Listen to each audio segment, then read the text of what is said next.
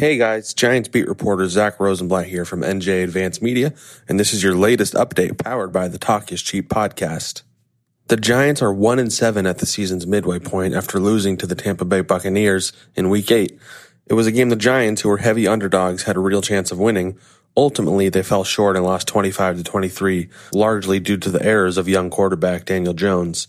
Jones threw 2 costly interceptions, which prevented the Giants from upsetting Tom Brady yet again after beating him in the Super Bowl 2 times with Eli Manning. Now the Giants turn around and will face the only team they've beaten this season, Washington. The football team is coming off its bye week after dominating the Dallas Cowboys the week prior, and they'll face the Giants on Sunday afternoon. Quarterback Daniel Jones continues to turn the ball over at an alarming rate. His 2 turnovers on Monday night against the Buccaneers brought him up to 13 in 8 games this season and 36 turnovers in his career in 21 overall games.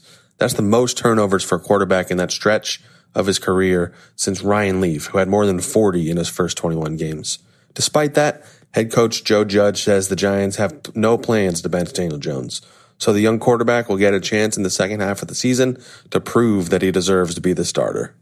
Giants general manager Dave Gettleman didn't wind up making any trades at this year's deadline, despite rumors insisting that they were shopping wide receiver Golden Tate and offensive lineman Kevin Zeitler. They might regret not dealing Tate, it turns out. The veteran wide receiver has mostly been a disappointment since Gettleman signed him to a $37.5 million contract last year. He only has 22 catches in 7 games right now, and on Monday night he yelled, "Throw me the ball," a couple of times at his team. Tuesday, his wife posted on social media, blasting the Giants for underutilizing her husband. That's not exactly a distraction that the Giants need right now, especially as they're struggling. Could they cut him? Stay tuned. Sunday's game at Washington might be the Giants' best chance of getting more wins in what appears to be a lost season. Washington has an elite group of pass rushers led by Chase Young that could give a young Giants offensive line some serious trouble. If Jones can avoid turnovers, the Giants should be able to beat a team they've beaten more than any other team over the last decade.